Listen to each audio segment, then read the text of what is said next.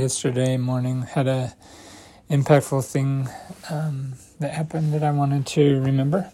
And it was I came across a forum where there were 4 people that knew and worked closely with Clayton Christensen. Clayton Christensen was a very well-known Harvard business professor and just died a few months ago. And so they were just talking about him and how he impacted their lives and things like that. And I had followed some of his stuff, and he gave a really popular TED Talk on how will you measure your life that was really good.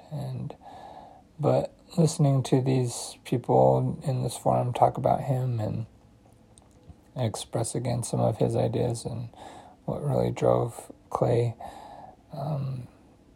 that people just loved talking to him because he was so humble and kind, but he was also super smart and just was honestly, sincerely always after truth and was never about pride or him being right or